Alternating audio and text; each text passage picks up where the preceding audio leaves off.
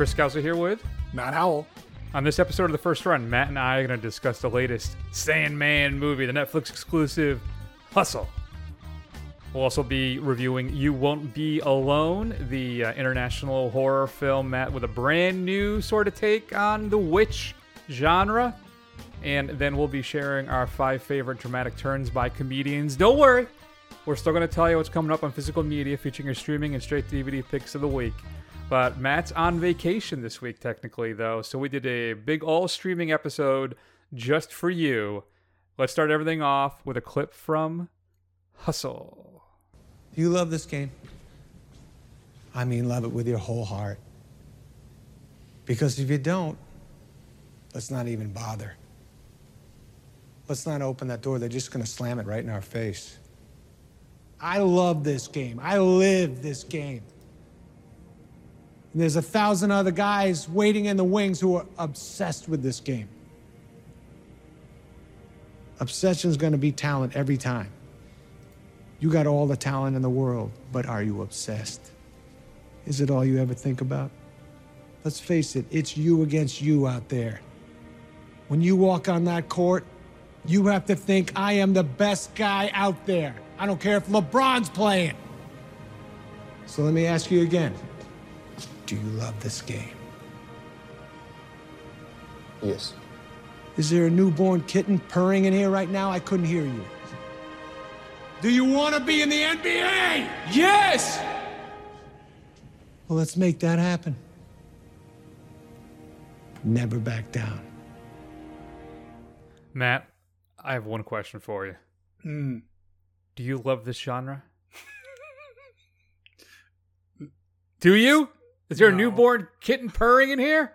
Do you love the sports coming up and defying the odds, Hoosiers, natural sports drama genre?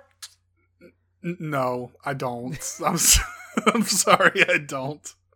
Matt, what is the Sandman up to this time? What is Hustle all about? All right, so Adam Sandler plays a professional basketball scout named Stanley Sugarman. He's a scout for the 76ers, and he has a reputation for being a true evaluator of talent. He's looking for something more, though. On one of his, hopefully he plans to be his last scouting trips, he heads to Barcelona, Spain, and he is unable to meet with the guy he's there to see, and wandering the city streets, he sees a street ball pickup game, and is stunned by a basketball player there named Bo Cruz, played by real life Celtics player. I'm going to butcher this. I'm sorry. Juancho Hernan Gomez. Nailed it, guys. Spanish, me. And convinces him to, give him a shot, help him, mentor him, coach him, and get him ready for the combine and the NBA draft. There you go. And Matt, let me tell you, it is a film we have seen hundreds of times before, about the self-doubting athlete and can he really do it? And he hits the coach or the scout, whatever the case may be, who fills him up with the confidence and he's able to do it. There's a touching scene with his family. I mean, Matt, this movie hits all of your typical sports movies cliches. Yeah. Nails it. You have the montages, we have confidence issues, there's challenges, there's losses. We're overcoming all of these obstacles, Matt. But I'll say this, it's done very well. It may wrap up a little too neatly, but I think it makes for fine family viewing. Matt, I found the film delightful. Mm-hmm. This was a throwback almost to me of like a Disney movie from like the 80s. Yeah. When you would watch together, and I think it features a great kind of lived-in performance by Adam Sandler. Mm-hmm. Not as intense or as interesting as his Uncut Gems turn, obviously. And also, I'll say Hernan Gomez, too. I think does a fine job in this film. And I think Sandler may have has now eased into his prime. Mm-hmm. I think he kind of knows what he's doing now. He's comfortable with who he is. And there's no goo-goo-goo-goo-goo. I mean, that Sandler guy, I think, for the most part, hopefully, we're done with that. Uh-huh.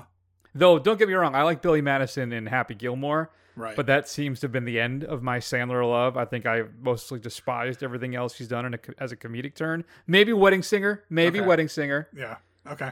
All right. But that'd be it. Yeah. I think that's fair. So But I think this is kind of like Uncut Gems. I think still should have had an Oscar nomination for that. Blows my mind that he didn't get one. But here, just very authentic. And I was rather impressed with him and this film. What are your thoughts? Yeah, so I mean, as I said in the opening, I don't really enjoy this type of film. I think it's kind of hackneyed. And while I do like some sports and I respect it, and I just oftentimes it just doesn't translate well to the screen, and it always, like you said, feels too kind of pat and too kind of feel goody kind of thing. But this, I think, like Chris said, is very well done. It's very entertaining. The basketball shots, a sport that I'm not really into, is very, very watchable. It's very well done. It's done flashy and exciting. I like the kind of bringing in of real players and all that kind of stuff, giving them their chance to kind of give an acting turn kind of thing. And it really comes from obviously a place that you can tell Sandler and the director of this film, they really must love basketball. Like they really, really love it. And that kind of comes through. If you're not a basketball fan, I think you can still enjoy this. If you are, I think you'll probably enjoy it more. I thought it was a pretty solid, piece of dadtainment, right? I think it's got more universal appeal than that. But you think so? I think so. But I tell you, again, to reiterate what Matt's saying about, to me not being a big basketball fan, I know Sandler is a huge basketball fan. Mm-hmm. And I'm not. I don't think I've probably watched a handful of games in my entire life. Right. So much so that when I saw Anthony Anderson's name pop up in the credits, I'm thinking, Goose is in this? No, there's actually a basketball player who's named Anthony Edwards. He's in the movie. Right. So that should tell you. For everybody's reference, I am a football fan, both college and pro. Chris is a very big pro baseball fan. And that's really the end of the first run sports fandom, if I'm not mistaken. I'll watch the Jets lose. But that's about it when it comes to football as well. And I will watch football, though. And I'll watch a little hockey once in a while down here. Yeah. R.I.P. Bolts. But, So. I mean, here's the thing. I really like hockey, and I think hockey's great. I'm gonna digress a little bit. The thing I respect hockey, basketball, and baseball. The only thing that keeps me from really diving into them is that their season's too long. I don't have the attention span for 80, 160 games. Like I just can't. I can't deal with that. Give me football, 16 games. I'm good. Let's go. Fair.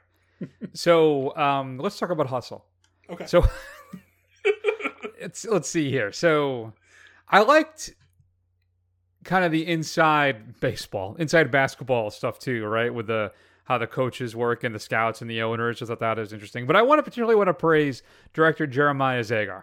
I think he's able to take a plainly kind of tired sports movie trope and make it into an engaging affair with, I think, heartfelt stakes. And I want to see, I guess, what Sandler watched a movie he did called We the Animals and said, I want to work with this guy. And this is a movie that's been favorably compared to Moonlight, which is a great film. So I definitely want to check out We the Animals. But again, Matt, crowd-pleasing, family-friendly, uplifting sports movie entertainment. It's a good time. It's, as I said, you've seen this movie 1,000 times, but it's done well. So I'm going to give it a B-. I think it sounds a little lower than the way I was talking about it, but I think just because it's a film we've seen 100 times, it's just done well. So I'll give it the B-. Where do you fall? Yeah. Yeah, I think that's right. I think I'm going to give it a B- as well. I think it's good for what it is. I don't think it breaks any new ground or anything like that. Oh, no. I think it's right where it belongs. It's a solid Netflix entry. And compared to what some of their quote-unquote original films are, you could do much, much worse. Absolutely. If you had a chance to see Hustle, which is currently playing, as Matt said, on Netflix, shoot us an email at feedback@thefirstrun.com. Matt, coming up on UHD and Blu-ray this upcoming Tuesday, I'm just going to say it. One of the greatest films of all time. You're always right. This Gennaro's an up-and-coming fighter. He's good-looking. He's popular. You beat him now. Excuse me. What do you mean good-looking? I'm not saying good-looking. I'm saying popular. If you win. What were you to say good-looking? I didn't say anything. I'm just telling you you're always right. What do you want, a diary or what? No, take it. Get out of here. Take the baby and get out of here. Everybody, all the sons on a diary about this. She's telling me, where'd she find out he's good-looking, first of all? She didn't mean nothing. Who asked you? You just start with me now? When people are talking, you don't interrupt. It's none of your business. Especially if it's my brother and his wife. It got nothing to do with you. Now get out of here. Go inside. Get ahead. Take the baby inside. Come on. Sleep the garage. See you, okay? Come on. Change your diapers. Can you see? Look, she's gonna cry. She stinks. You make her cry. I'm gonna make you cry. Yeah. Matt, it's the film Martin Scorsese should have won a Best Director nomination for. Raging Bull is getting released by Criterion in a Blu-ray and or a UHD. A brand new 4K restoration approved by Scorsese. A new video essays on the film, 3 audio commentaries, some behind-the-scenes featurettes and interviews, and more. I only own Raging Bull on DVD, so I will be upgrading to the 4K on this one. You a fan of Raging Bull? Yeah, You must. yeah, I like it a lot. It's great. There you go. Peter Jackson's documentary on the Beatles Get Back is coming out. There's a 3-disc set. The first disc is on the band gathering at the Twickenham Film Studios to rehearse for a concert. Disc 2 is the rehearsals that continue at Apple Studios as things improve in the band. And then disc 3 is the famous rooftop concert. What else? RLG Entertainment is releasing The Twin featuring Teresa Palmer. Following the aftermath of a tragic accident that claimed the life of one of their twins, Rachel and Anthony relocate to the other side of the world with their surviving son. What begins as a time of healing in the quiet Scandinavian countryside, Matt, soon takes an ominous turn when Rachel begins to unravel the torturous truth about her son and confronts the malicious forces that are trying to take hold of him. Matt, a movie called Black Site, featuring some of the big stars of the late 90s and mid-early aughts. You have Michelle Monaghan, Jason Clarke, and Jay Courtney, all featured in this film, about a group of officers based in a labyrinthine, top-secret, must-fight for their lives against a hatchet, a brilliant and infamous high-value detainee. When he escapes, his mysterious and deadly agenda has far-reaching and dire consequences. Really just adding effect there. Mm-hmm. Decal is releasing The Montana Story, which I've heard some pretty good things about. It follows 2 estranged siblings as they return home to their sprawling ranch that they once knew and loved. Kino Lorber's putting out Mondo Cane. Toronto is a ghost town, Matt, that no one dares to enter. The poorest are left fighting for their survival while gangs are competing for territory. 2 13-year-old orphans who grow up together dream of joining one of the gangs. Includes a behind-the-scenes documentary. Huda's Salon, a woman whose visit to her hair salon turns into a nightmare when she is blackmailed by its owner. Wolfhound, inspired by the real-life German Special Operations Unit KG-200 that shot down, repaired, and flew Allied aircraft as Trojan horses. Wolfhound takes place in 1944 German-occupied France and follows the daring exploits of the Jewish-American fighter pilot Captain David Holden. Ambushed behind enemy lines, Holden must rescue a captured B-17 Flying Fortress crew, evade a ruthless enemy stalking him at every turn, and foil a plot that can completely alter the outcome of World War II. Pompo the Cinephile is being released from Shout. This is the animated film, getting a Blu-ray push. Includes an audio commentary by the director and crew, as well as feature-length storyboards. New to Blu-ray, along with Raging Bull, Matt, Criterion is putting out David Lean's Summertime, featuring Katharine Hepburn, with a brand new 4K restoration. Warner Archive is putting out The Frisco Kid. This is the Gene Wilder Harrison Ford film. Paramount Presents is giving us Rough Cut, featuring Burt Reynolds, Leslie Ann Down, and David Niven. That gets a brand new 4K restoration. Paramount is also putting out the Steve Martin, Deborah Winger movie Leap of Faith. Shout Factory is kicking out Felicity Huffman and Jane Fonda in Georgia Rule, with an audio commentary by Gary Marshall, some deleted scenes, and more. Kino's putting out Steel Justice. This is that Martin Cove B action movie that came out in the 80s, getting a Blu-ray release. Safe Men, featuring Sam Rockwell, Steve Zahn, and Paul Giamatti, is getting its Blu-ray release. Code Red putting out Terror Circus, which includes a previously remastered from the original camera negative and a born-again Return to Terror Circus interview documentary. A bunch of catalog stuff getting back into print, Matt. Domestic Disturbance, featuring John Travolta and Vince Vaughn. Down to Earth from featuring Chris Rock. Changing Lanes, featuring Ben Affleck and Sam L. Jackson. And then Last Holiday with Queen Latifah, all coming back into the market. The $6 Million Man is getting a complete series Blu-ray release if you are a fan. And your UHD pick, Matt, we got 2 things coming out. First up, Temple of Doom is getting its individual 4K release. And then Alan Parker's Angel Heart gets a Steelbook release in 4K. Your straight to DVD pick of the week. I'm going to go with... I got 2 here, Matt. I'm not sure which one to go with. You want to go with A or B?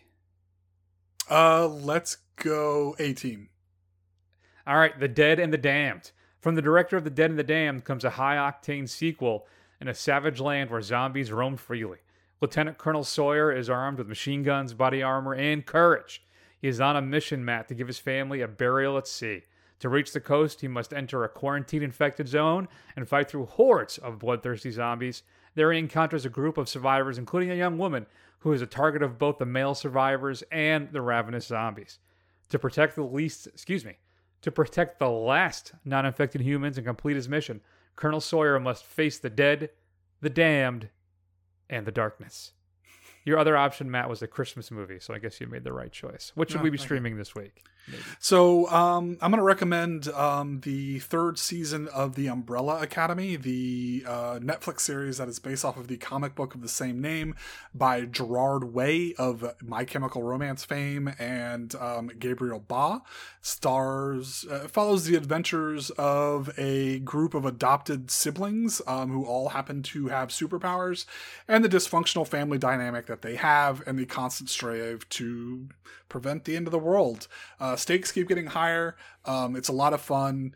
It's pretty ridiculous. There's a Footloose dance scene in it, which I thought was hilarious and I really enjoyed. So check it out. All 3 seasons are now available on Netflix. I haven't seen a season of that show. So okay. All right. Yeah, it's pretty fun. It's a pretty good show. I'd give it a good solid BB+. There you go. Thanks, Matt. And let's keep the show going and spend a few minutes talking about the Witch movie. No, not The Witch. Or The Vitch. No, this is You Won't Be Alone. Wrong clip.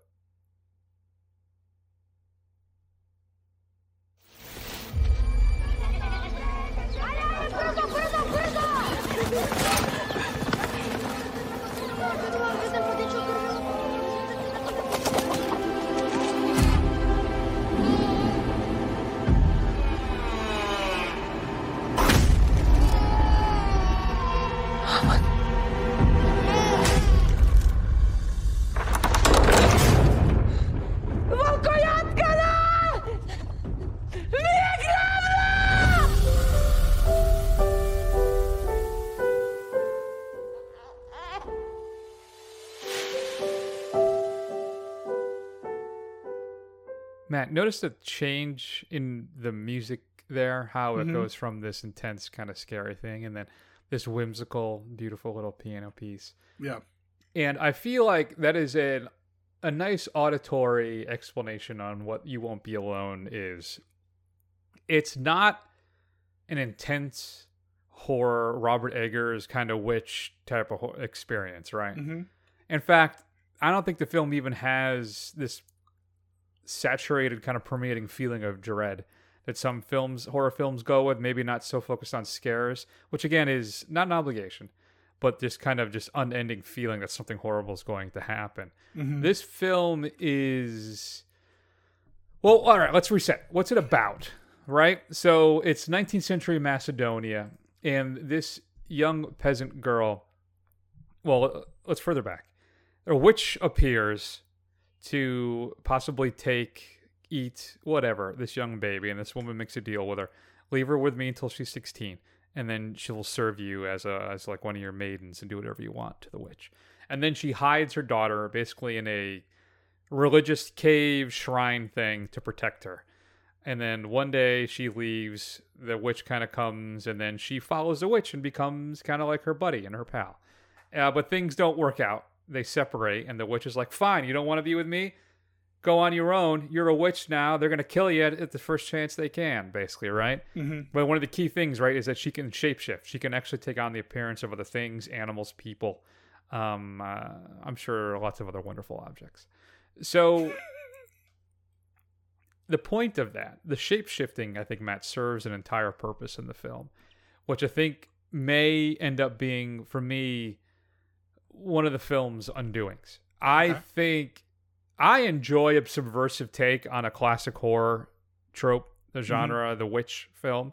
Mm-hmm. And this is a take on that. This is more of a feminist take on the witch film, right? At least that's how I view it. What are your thoughts on You Won't Be Alone? Okay, so first I looked it up. This is a Serbian film, folks. This is a Serbian film. Okay. not But it takes place in Serbian. Macedonia. Right, but I think that's because that's what it was called a long At time the time. ago. Yeah. All right. But not, like you said, it's not a Serbian film. It just No. happens to be A Serbian film. Yeah. Right. So here's the thing. I would disagree in this. I don't mean to come off as confrontational here, but I think the idea that this is a feminist deconstruction of the wench genre is a little narrow, maybe a little reductive. I feel like this is more of a humanist take on the witch genre because the whole point of the shape-shifting is for this young witch who is unable to speak due to an injury that happened to her when she was a child. She's been locked in a cave for 16 years, has not seen another human soul besides her mother, and she's kind of forced to go out and experience the world for the first time. And she kind of runs the gamut of experiencing life as a woman, experiencing life as a man, and then experiencing life as a child, right? And they all kind of progress, and she kind of experiences those different things. This film is an interesting, I think, lead-in to our Malick marathon, because this struck me as a very Malick-esque film. And I feel like this is the Tree of Life as a witch film. This is not... Yep. Like I said, I think it's reductive to say it's feminist, because I feel like it's more humanist, and it's more kind of giving you this broad scope of what the human condition was at this time in this place, and even more broadly than that. I think saying it's a horror film, I think, does it a disservice. It doesn't really seem like a horror film. It seems like a more artsy meditation on the human condition, if I'm going to be really navel-gazing here. I think, you know what? I think you're right about that. I do think the feminist take part of it is, I think we do seem to focus more on the trials and pains that women experience than we do men. I think there is more time spent on toxic masculinity and the role of women in a patriarchal society, particularly back in the 19th century. I think the horrors that women have to endure, as opposed to just the casual shaming that the man experiences in the film. It's much more than the women who are, I think we get, 2 rapes in the movie? Now, I will say, they try and balance it out. We get a lot of peens that are taken out in this film. They get cut out quite literally, right? So, but I think you're right. I mean, the overarching film is an examination basically on patriarchy, on trauma, generational trauma, toxic masculinity, and I guess yes, I think that's fair, Matt. I think that I enjoy kind of these, I don't know if it's subversive take on the genre is really the right term, but you're right. It does have a Malick light feel to it. I think perhaps a bit too much. I think that it sacrifices its scares, because I tell you, it's certainly sold kind of as a horror film for the most part, when it really, as you said, I don't think it really is. Another part, issue 2, this is a minor quibble. I felt that the rubber suit, basically, that the original old maiden witch wears, that reflects the burning she experienced, was a bit, I don't know, something I've seen before and not exceptionally well done. Though I'd say when we finally get her backstory, I found that to be particularly effective. The horror that she encountered, again, in a male-dominated society. So, I mean, I enjoyed the message, but I didn't find the film that particularly engaging. No. It basically is where I ended up with it. So, I mean, I kind of look at this as like, again, are we missing something in the cultural telling? And I think it's telling that when they tell the story of Old Maid Maria, they first describe it as, tell us a scary story. And the story that gets told is a sad one. It's a tragic story. And I don't know. Like, I think there are a lot of things. There's a lot of different interpretations of this thing. You know, it asks you to kind of identify with this thing that kills people. You know, I mean, that's kind of, regardless of what you think, it does kill people and take over their lives. And I think it's quite effective that way. I rather enjoy it. I think it's more as kind of a lyrical kind of visual poem thing, I think it works. I don't think it's very good, effective as a horror movie. I don't think it's very effective necessarily as, a societal critique, because it's not, I don't understand a lot about medieval, Serbian society or what that's like. But yeah, I think overall there's enough here that I think people can connect to it if you're of a particular bent, as I'm very fond of saying. Yes. Yeah. No, I think that's fair. I think that's a pretty good explanation of it. I don't know. At the end, I think I found it just a little too as you said, navel-gazy, even as you said earlier in your own description. Actually, that was one of the notes I had. I think it may get cut up a little bit too much in its own message of what it's trying to say. I mean, it does have some nice, beautiful shots, these lingering nature shots, a la, as you said, Malik. It absolutely does. And it's just not, it's okay. It's all right. It's just like Matt said. Don't go into this expecting to get your pants scared off. There's a lot more. Right. This is more metaphor than it is horror film. Not even metaphor. It's more just message, I should say, than it is scare. Yeah, it's more of a dark fable, we'll say. Yeah, exactly. Yeah. I ended up giving You Won't Be Alone a B-, Matt. I think I liked it a little bit better than that. I think I gave it a B+. Okay. Which is weird because usually it's the opposite. Chris enjoys the navel gazing more than I do, but yes. I guess it flip-flops every once in a while. Especially when the movies are trying to make some type of point or message as well. Yeah, exactly. So if you had a chance to see You Won't Be Alone, it is currently streaming as part of Peacock's paid tier. I'm sure you can rent it, though, on most of your streaming services as well, if you'd like to see it. So shoot us an email, feedback@thefirstrun.com.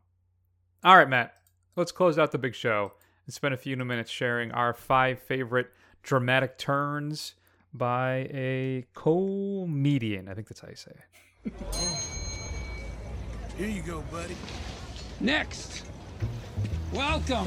Take a load off. Before we talk phones, let's talk you. I'm guessing from our brief acquaintance that you're a fella who, occasionally, through no fault of your own, finds yourself in a Donnybrook or two.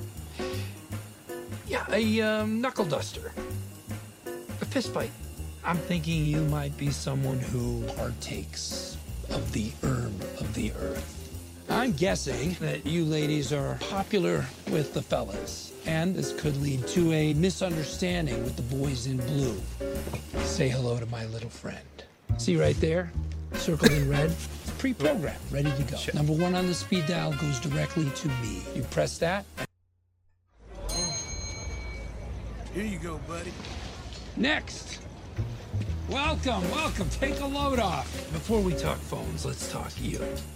I'm guessing from our brief acquaintance that you're a fella who, occasionally, through no fault of your own, finds yourself in a Donnybrook or two. Yeah, a knuckle duster. A fist fight. I'm thinking you might be someone who partakes of the herb of the earth. I'm guessing that you ladies are popular with the fellas, and this could lead to a misunderstanding with the boys in blue. Say hello to my little friend. See right there? Circled in red? It's pre-programmed, ready to go. Number 1 on the speed dial goes directly to me. You press that, and poof, I'm there. Next! All right, Matt, I had to squeeze it in there somehow because it's not a movie, but I had to give some praise to my boy, Saul Goodman, Bob Odenkirk in Better Call Saul, my favorite current television show. Some great stuff.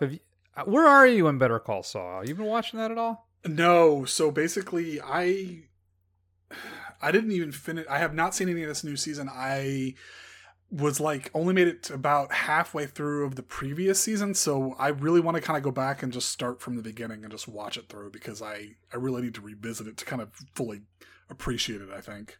Yeah, well, all the seasons are on Netflix except the most recent one, so you could definitely catch up on that. So, all right, that's one of my honorable mentions, because again, not a film. Matt, why don't you start us off? What is your 5th favorite dramatic turn by a comedian? All right, so using the term comedian for this person is maybe a bit of a misnomer. I don't find them particularly funny, but I thought they were a good turn in this movie. So In Darren Aronofsky's feel-good hit of the summer of whatever it was, 1999, in Requiem for a Dream, starring Jared Leto and Jennifer Connelly as drug addicts. And there's a turn by Marlon Wayans of White Girls fame, of Scary Movie fame, which, again, you will see why I use the term comedian very loosely, but nominally he was somebody whose career was based on the jokes that he made, despite how good those jokes were in the first place. But I think his turn in Requiem for a Dream is a very solid performance. I don't know why he, as far as I know, hasn't really returned to dramatic acting, because I guess there is a little bit something there. Maybe a lot more than his comedic chops, I would say. Ouch. All right. My number 5, then. I think I'm going to go with... I actually had an answer, but I think I'm going to swap it out at the last minute.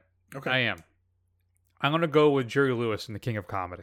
Scorsese's film with, you may have heard of the kind of a loose remake of a combination of Taxi Driver and then this movie with a movie called Joker, that is supposedly one of the greatest films of the past 1,000 years. And, but no, Jerry Lewis, comedy icon, plays basically a talk show host, and Bobby D's character wants to be a comedian as well, and he becomes obsessed with him, and he can't get on this guy's show who he desperately wants to be on the show, and he kidnaps him, basically, and forces him to put him on his show, or he's going to murder him.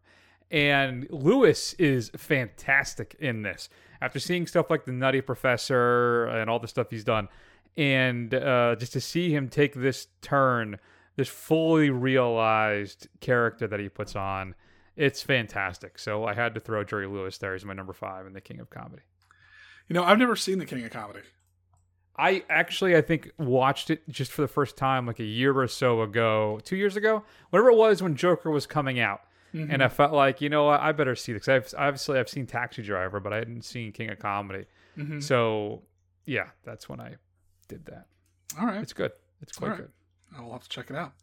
All right. So my number 4 is another actor from the Living Color stable. I'm talking about Jamie Foxx in Chris's all-time favorite movie, Collateral. Plays Max the taxi driver. Opposite a creepy yet most Tom Cruise-y performance of any Tom Cruise performance. And this is kind of developed, therefore, when this came out, the bromance between Jamie Foxx and Tom Cruise before Jamie Foxx started dating Tom Cruise's ex-wife. So there was that. There was a bit of falling out there. But I think his turn is kind of an understated everyman is pretty solid in Collateral, a film that I think Chris has warmed up a little bit. I have. I picked up that UHD a few weeks ago. $12. Yeah. I mean, how do you not? Yeah. Sure. I don't like being mocked. All right. My number 4 is Albert Brooks in a movie that I can't talk about, where he plays a gangster who gets brought in on a deal to help finance a race car, and things unfortunately go south. I'm talking about Drive. One of my favorite scenes is when Ryan Reynolds' driver character meets him. He goes, "Oh, my hands aren't clean." And he goes, "Neither are mine." And shakes his hand, and it's such a great, creepy little turn Brooks has in Drive. The fact like he shaved off his eyebrows as well. It's an interesting little touch, and I don't know. I love Albert Brooks. I love his films, and to see him play this role in this film was one of my just a great highlight. I absolutely loved it, so that's why it's my 4. That's a good pull. All right, so my number 3 is maybe a bit of a stretch, just because this actor has been in so many dramatic films, or at least non-comedy films for so long, but people don't realize that for a long time he was a stand-up comedian and he was in comedic films. I'm talking about Michael Keaton, and my particular choice for Michael Keaton is his role, his kind of meta role as Riggin in Birdman, the kind of actor in the late stage of his career who came to fame based off of a superhero performance that has dogged him for the rest of his days, much like Mr. Keaton himself. So I had to put it in there because Birdman, I think, is one of the better films I think we've seen in the last 10 years. Yeah, I had Michael Keaton originally as my number 5. Remember I said I had to swap it out at the last minute, and but it was for One Good Cop. where he plays the partner of Anthony LaPlague's character, who I think still blows my mind that guy's Australian. I don't know what it is. I'll never accept that Anthony LaPlage is Australian. Either way, I had Keaton in One Good Cop, where he plays the partner. His partner gets killed, and he adopts his children, but he's having trouble financially, so he starts trying to ripping off the bad guys who are responsible for his partner's death. And I think it was like 91. And I don't know, I always really liked that film, but I realized that Jerry Lewis in King of Comedy was a better film. So my number 3 then, and I would be shocked if this doesn't end up on Matt's list, but I guess we'll find out shortly. And that is Bill Murray as Bob Harris in Lost in Translation, where he plays kind of the aging movie star who goes to Japan to film it's a whiskey ad, right? Yeah. And he meets Scarlett Johansson, Charlotte, who breaking up with her film director boyfriend. It's loosely based basically on Sofia Coppola's relationship with her boyfriend at the time. Were they married at the time? I can't remember now. So, but her relationship with her partner at the time, and now I'm blanking on his name as well. He's a famous director. What the hell's wrong with me? I don't know. I want to say, is it Wes Anderson? I don't think it's Wes. It's Rome. No, it's Spike Jonze. It's one of those guys, it was right? Spike Jonze. It was Spike Jonze. Thank you. Okay.